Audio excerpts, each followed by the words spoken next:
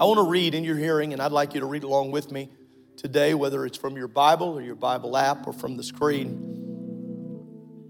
Verse 14 through verse 20 of Mark chapter 5. They that fed the swine, verse 14 says, they that fed the swine. They that fed the swine fled and told it in the city and in the country, and they went out to see it, what was done, that was done, and they came to Jesus. Everyone say they came to Jesus. Yeah, they come to Jesus and see him that was possessed with the devil. And he had the legion sitting and clothed and in his right mind, and they were afraid. Those statements don't seem to go together. They saw the man that was possessed with the devil and had the legion, that means the amount of demons, sitting, clothed, and in his right mind. And then they were afraid. So, seems a little odd. Last week we talked about fear from a storm, and now we've got a group that's afraid because somebody's back in their right mind. Be careful. Be careful about the people that don't like you when you are in your right mind. They that saw it told them how it befell to him that was possessed with the devil, and also concerning the swine. And they began to pray him to depart out of their coasts. Can you imagine trying to pray Jesus out?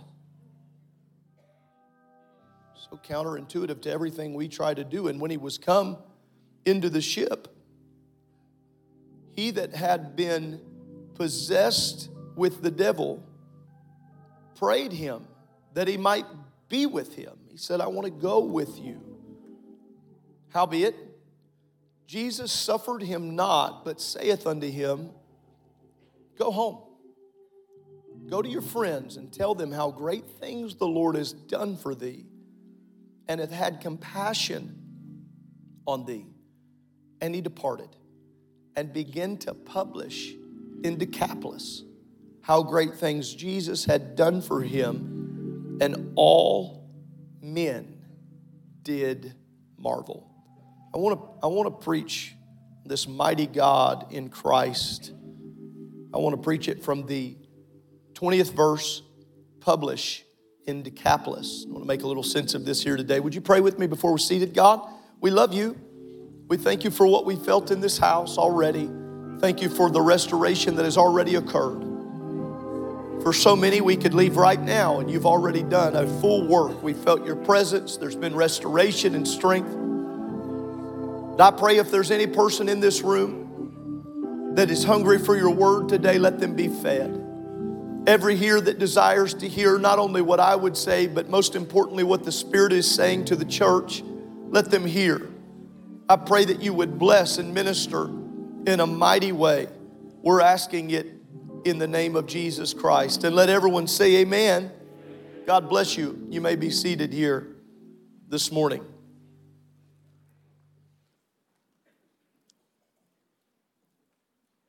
If you would be so kind, repeat after me, publish in Decapolis. I would start this morning by telling you that the story of Mark chapter 5 is a real story.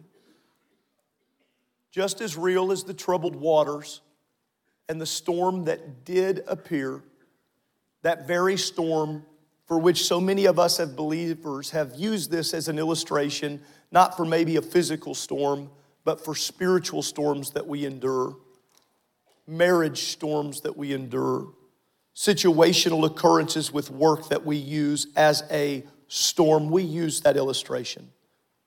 But Mark chapter 5 was just as real, that there was a man possessed with a demon. Now, we're in October, so let me talk about it. Our world is fascinated with the supernatural. I was so mad a couple of years ago in prayer. I took this to the Lord. I was so mad. And I said, God, I don't understand why our world is running rampant with such a love for witchcraft. And, well, we don't call it witchcraft, but these warlocks, we don't call it warlocks. And this love for the dark things, and we don't really call it that, but this absolute fascination with zombies and the Walking Dead. And you've maybe heard me mention it at some point before, but our world's fascination with the dead things and the graphic nature. And it was in that time of prayer that the Lord said, why are you surprised that they're enamored with the supernatural? And I want to tell everybody very calmly as we begin this service today, they are putting on display their desire for a move of the supernatural, whether they realize it or not. They are. It's running rampant with shows that are being produced. Paranormal activity. Pastor, we don't talk about things like this in the church. Well, it's October. That's my license, okay? And I think we need to be careful of what we ourselves or what our children digest just because it's normal. I would ask that question, I would ask that question, normal to who? Because long before the man of Mark 5 became possessed, he had to open himself up to something for the possessing. We don't get the backstory lest we judge him. We don't get the backstory of what he opened himself up to and how this happened. We see him at face value after the storm has been calmed and Christ steps off of the shore. And I've preached about it. You've heard it preached throughout the years. Those of you that have been believers, you've read this story 100 times or more. You've heard it preached about probably 100 times or more. But here we have a man that is there. And I want us to just calmly know it was real. We love the deliverance part of this story.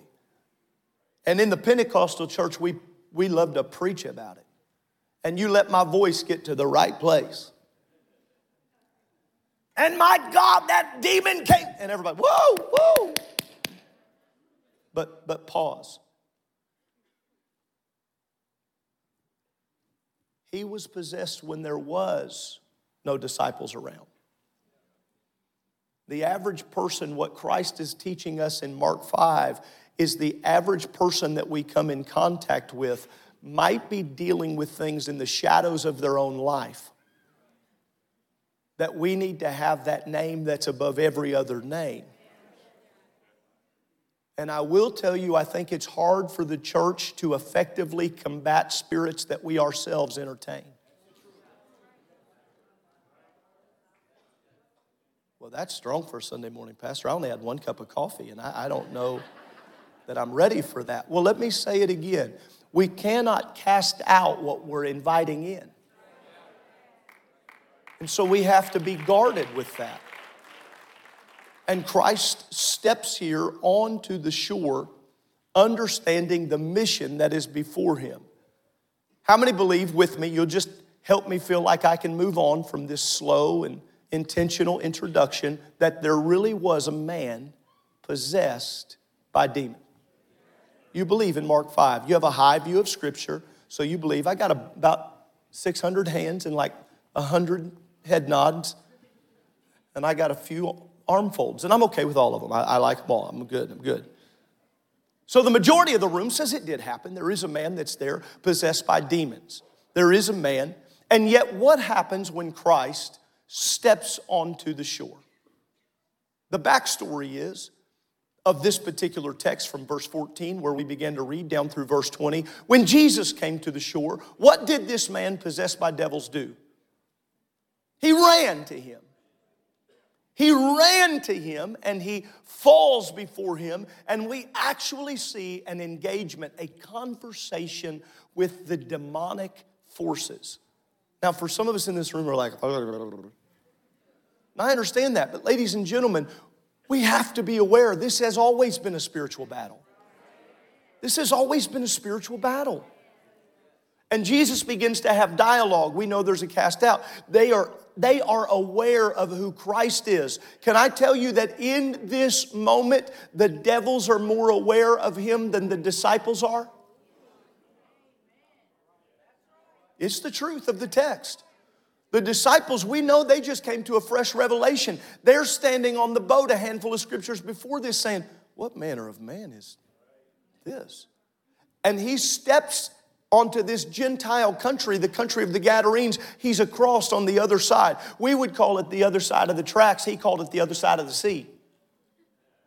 Water had separated and divided them, but the one who went ahead and divided the water in the first place said, I'll come to the other side. And here he comes, this man that has been possessed. He comes and the angels begin to dialogue. Imagine being a disciple in this moment. This is an interesting moment. The disciples look and they watch. There's this interaction that is occurring, and the demons begin to even speak out. And we know that Christ has an interaction with the demon. We are legion.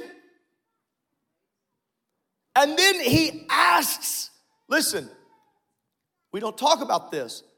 The devil has a prayer request.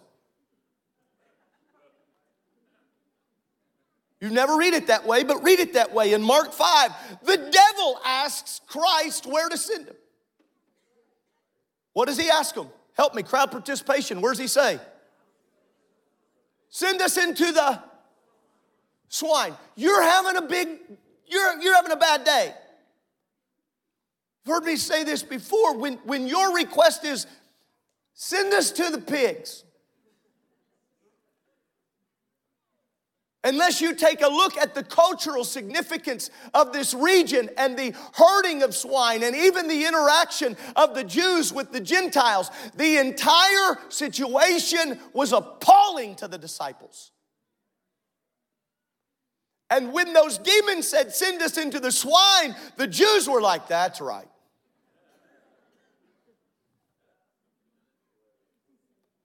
And so they go into the swine, and then what do the swine do? They commit suicide. They commit suicide. Those spirits of suicide are old spirits. That's why you've heard me tell you that I think this is one of the strongest men in the Bible. He doesn't get the recognition of Samson, but this is a guy who was full of demons trying to tell him to kill himself every day. Those were demonic spirits. Long before teenagers were ever wearing Abercrombie and Fitch and cutting themselves where nobody could see, there was a man in a tomb possessed with demons. And they got possessed in those swine and they ran over the cliff, and everybody said, whoa, take care of those demons. Demons didn't die. The swine did. Put us in the swine. Christ was not ignorant of their devices, understanding that the swine could go, but the demons or the spirits were there. Listen, from the fall of man, there was this opening. We don't like to talk about it, but there is the possibility, just like the Lord. How many believe that God is, in fact, according to text, the Lion of the tribe of Judah? He is. But the enemy has always made a mockery and tried to be a substitute. That's why the devil is like a lion. Man, if we were going at it, some of our English teachers, you could help us with similes and metaphors today, talking about like as. That's why we don't want to look like we have the Holy Ghost or act like we don't want to be like the church. We want to be the church. What good is it to be like the church, but no one can have the power to come in on a Sunday morning and be renewed in the Spirit of God and healings not happen? Brother Mathis came up to me long before we even got to prayer meeting and came up to me and said, Pastor Carson, he said there was a time not long ago, he said I couldn't even walk. I couldn't even get around. He was spending time in the hospital. And yet today he was walking all over this place and praying for people. I don't want to have a church that has like powerful prayers or kind of. I don't want to be like the church. Anybody besides me get annoyed that our generation, that's most of them are downstairs right now, use like so many times in a... My eye starts twitching. Heard somebody talking recently and they said, so like we like went yesterday and like here's what we... And I was like, oh God, I don't like it. I like wish you'd like get like out of your like vocabulary.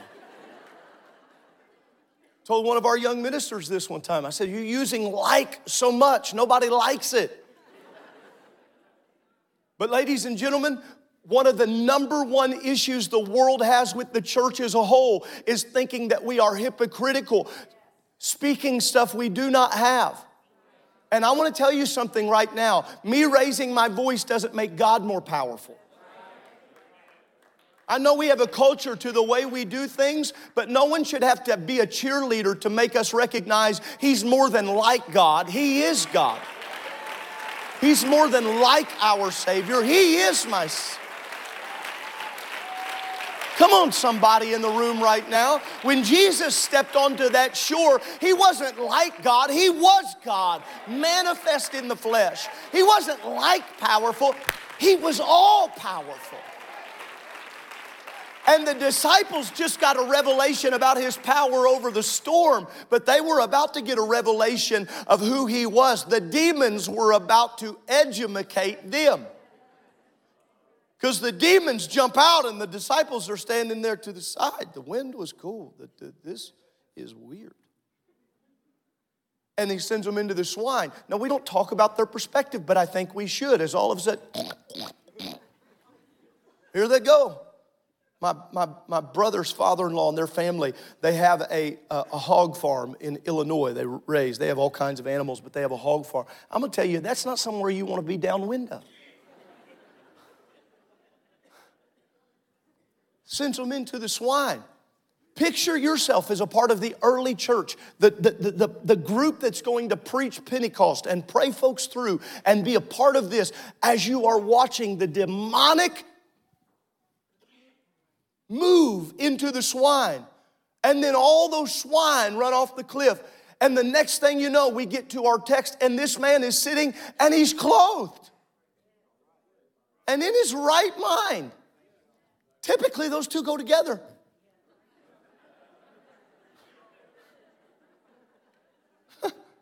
Okay.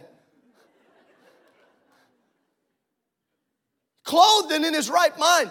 It seems to us, the men of the city should show up and be like, whoa, who did this? Because it's not like they liked him before. Well, how do you know that? Because they had tried to bind him with chains and with fetters.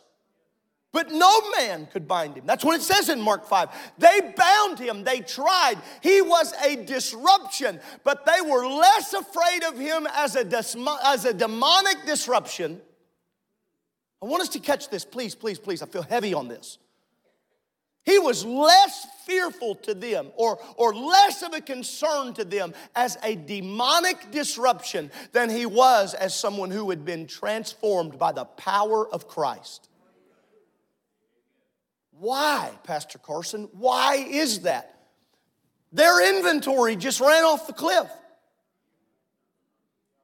Their livelihood just went eternal baptism. Playing golf with somebody not too long ago, and they hit a shot, and I'd never heard this before, hit a shot, and all of a sudden they said, in Jesus' name. And I didn't know what they hit into the water. Some of you didn't catch that, and I said, Lord, help them. Those swine, they run to the edge, and they dive off, and here these men show up. Pastor Lopez, if we showed up there, and we see this man sitting in his right mind, he's clothed, his life has turned around from one moment. If you're just like the church, that can't, but if you are the church, and his life is, ladies and gentlemen, he was transformed by the renewing of his mind. due to his interaction with Jesus Christ. And I'm not looking for your applause. In fact, nobody applaud this moment. I want to make sure everybody hears it. He can still do that. Just say amen if you believe it. He can still show up to people whose lives are, listen, I know that we like to say whether it's alcohol or whether it's drugs or whether it's lying or whether, okay, all those things. I'm just going to call it what it is. If they're under the influence of Satan. Oh, that's pretty harsh. If they're under, that's not the influence of God.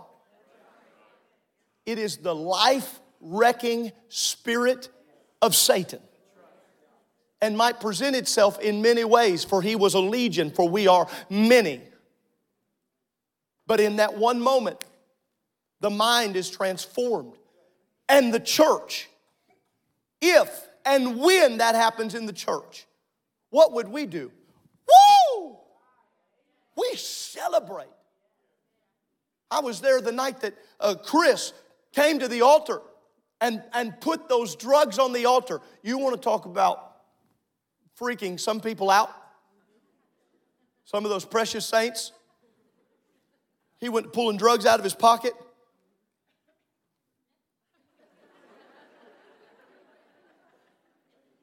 But when he yelled and said, I've never felt anything that could take this desire away. He said, but whatever just happened to me in this church,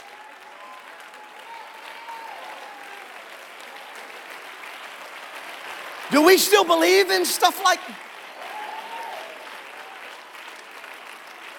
I had a man tell me, he said, I could not, he said, I went to every meeting, I did everything I could, but I could not get the desire to get that brown liquor to my lips. I could not get it away. He said, but God, he said, I can't explain this to you. He said, but God just all of a sudden made that stuff taste horrible to me and pulled that desire. I want you to know, God, we believe that you still do this. You still heal the broken. How many believe he can still take those that have been possessed or overwhelmed? I curse every lying devil in hell that makes people feel like they got to stay bound. He's a God of liberty. And the church would do exactly what we're doing right now. We show up and this man is like this. The entire church would be. The disciples were like, for he is a jolly good fellow. And the men of the city showed up.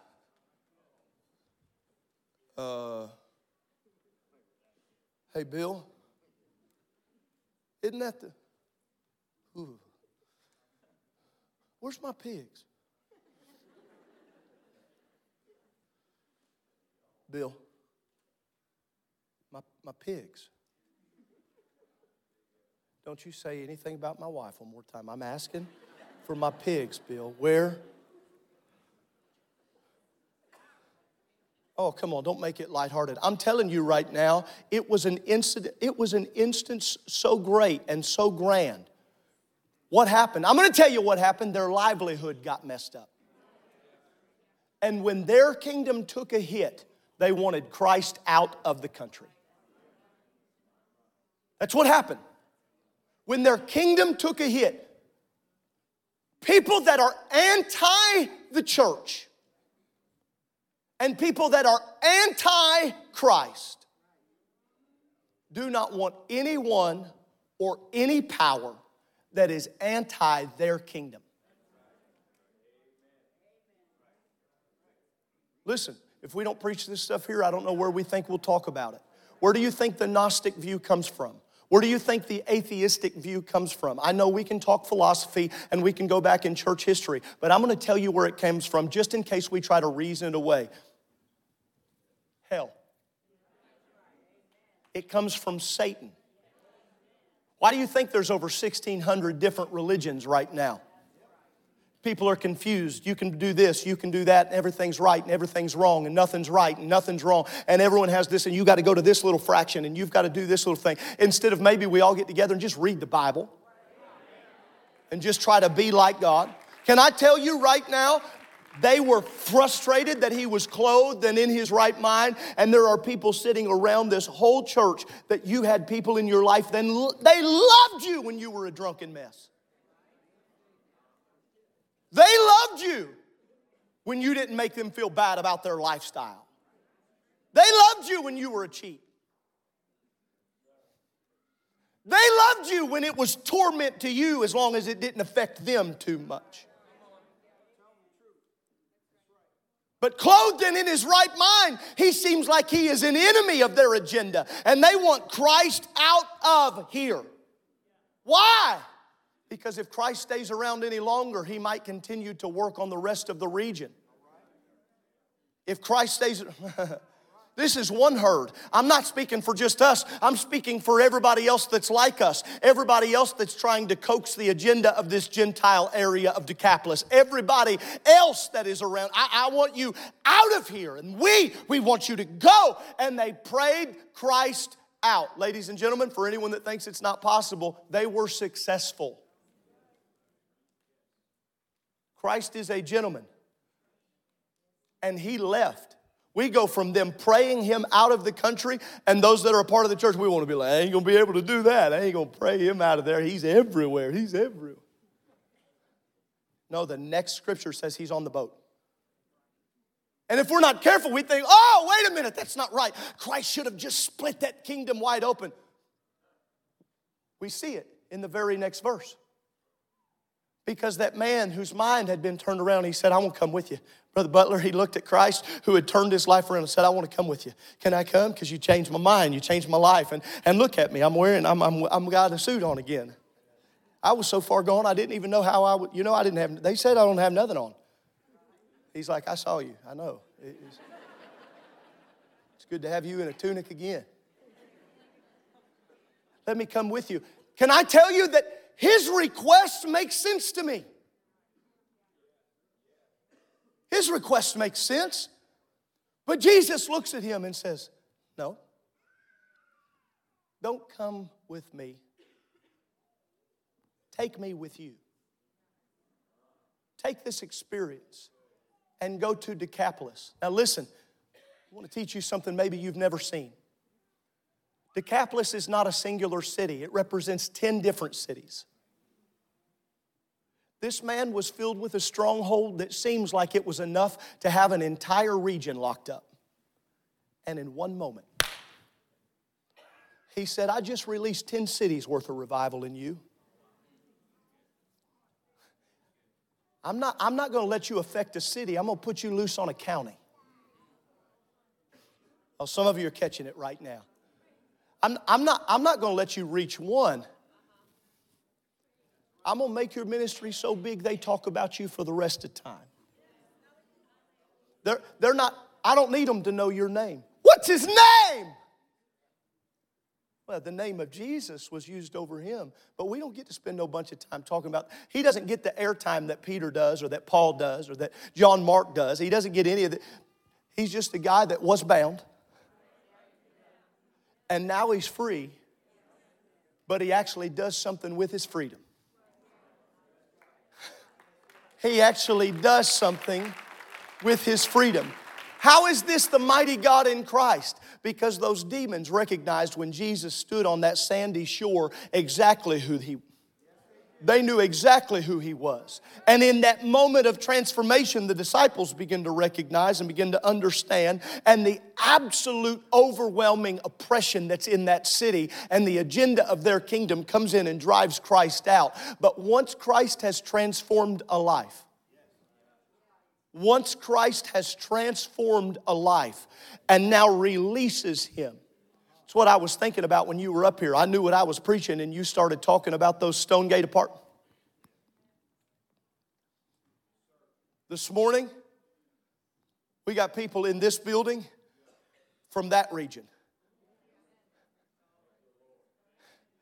This week, we'll do Bible studies.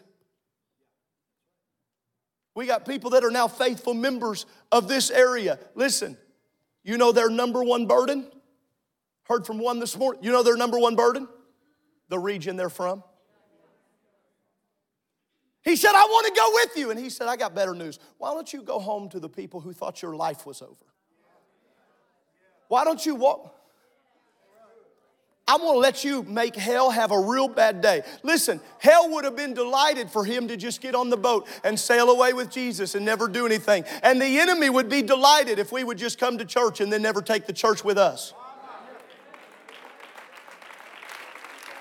He said, I'm sending you into Decapolis. I'm sending you into those 10 cities. And I can see him clothed and in his right mind. And the rumors of who he was. Come on, last Sunday night we preached about Lazarus who was dead. He might as well have been dead because his dreams were dead. His ambition was dead. It felt like this guy's calling was dead. He's possessed with demons until he comes walking into town. Got a new tailored tunic on, walking around. What's he do? He walks around preaching Christ and evangelizing the cities. We talk about Paul's mission to the Gentiles. John the Baptist, if he was the forerunner of Christ, this guy was the forerunner for Paul.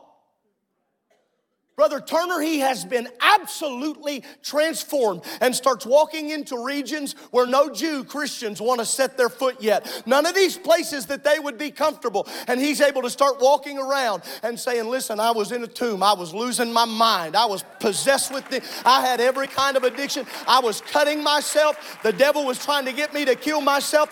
But I met a man named Jesus. And when I met him,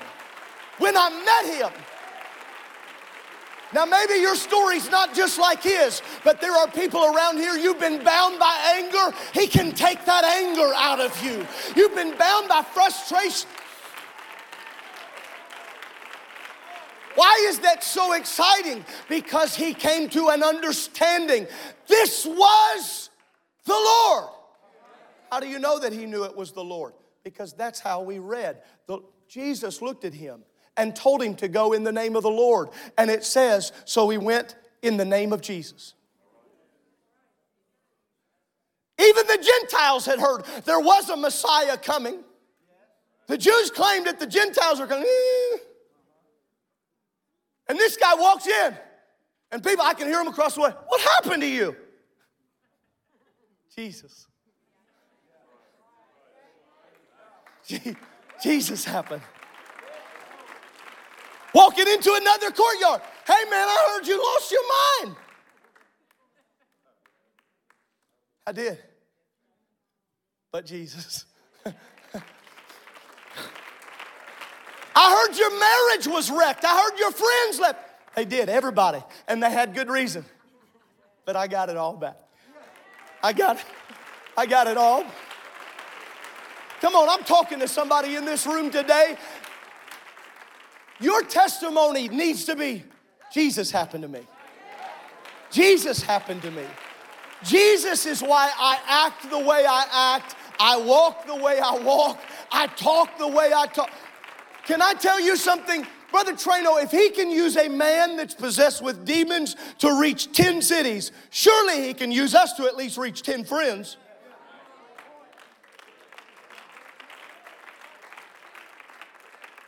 Now, if I told everybody we were having snow cones and a special guest and we were having a free food giveaway, we were doing it here at the church, the entire church would say, whoa! But if I have Brother Trano get up and say, we're going to spend Saturday doing evangelism on the 29th, the church goes, ooh.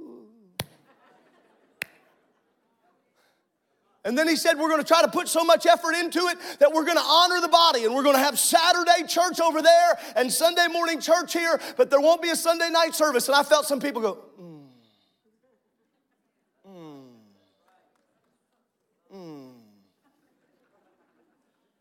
Pastor, don't poke fun at the gathering. Oh, we're gathering. We're just taking our testimony.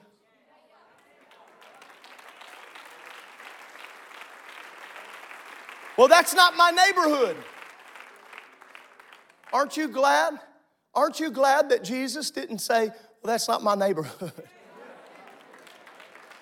Aren't you glad when he walked into your house or into your heart that he didn't say, well, I don't really live there, that he wanted to live there? Pastor Carson, are you trying to make us feel bad? No, I'm trying to make us know that Jesus is the answer for our entire region. I know, listen, I know the church looks like this. But the church also, sorry, sound man.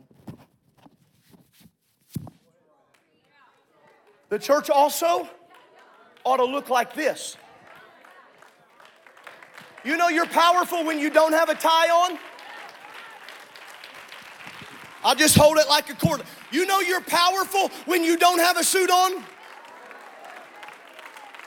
Come on now, I'm talking about people that are not yet in this place of their right mind, that we might get over to the shore of where they're living. What do you have to offer us? I'm glad we're doing hot dogs. I'm glad we're doing hamburgers, but we're not going there because we got hot dogs or hamburgers. They can get those at that Walmart. We're going there because we know Jesus. I said we know Jesus. We have met him for ourselves. Now stand with me all over the house.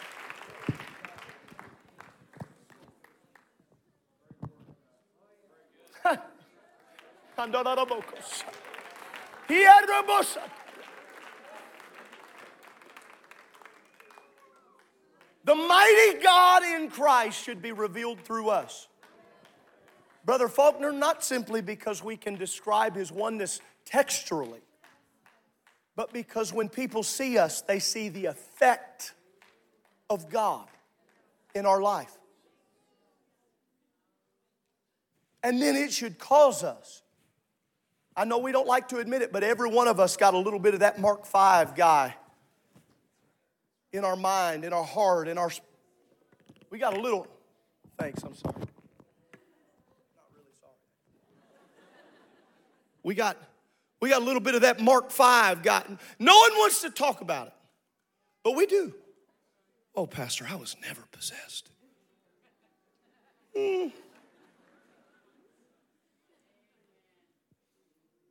If you had a porn addiction for years, that's a binding. If you, boy, I felt something in the room right now. God, mercy.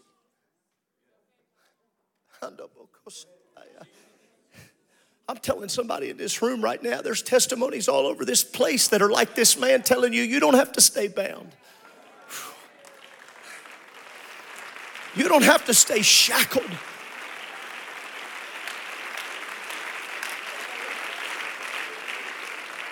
And I feel it right now. You got people in this room right now, alcohol still cries your name every morning.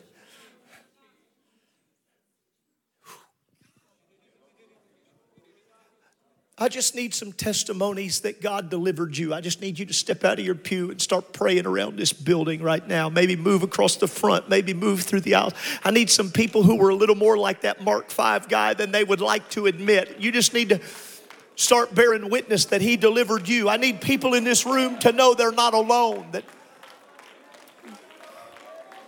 come on, sexual addictions, mental abuses and hurts and strongholds. Come on, we need Jesus, Jesus, Jesus, Jesus, Jesus. Decapolis had to hear, but your neighborhood's got to hear. My family's got to hear. My friends have got to know. They got to know. They got to know. He said, I need you to go publish in Decapolis. And I think he's saying to us, I need you to publish it in Indy. I need you to publish it in your neighborhood. I need you to publish it. I need you to make it known.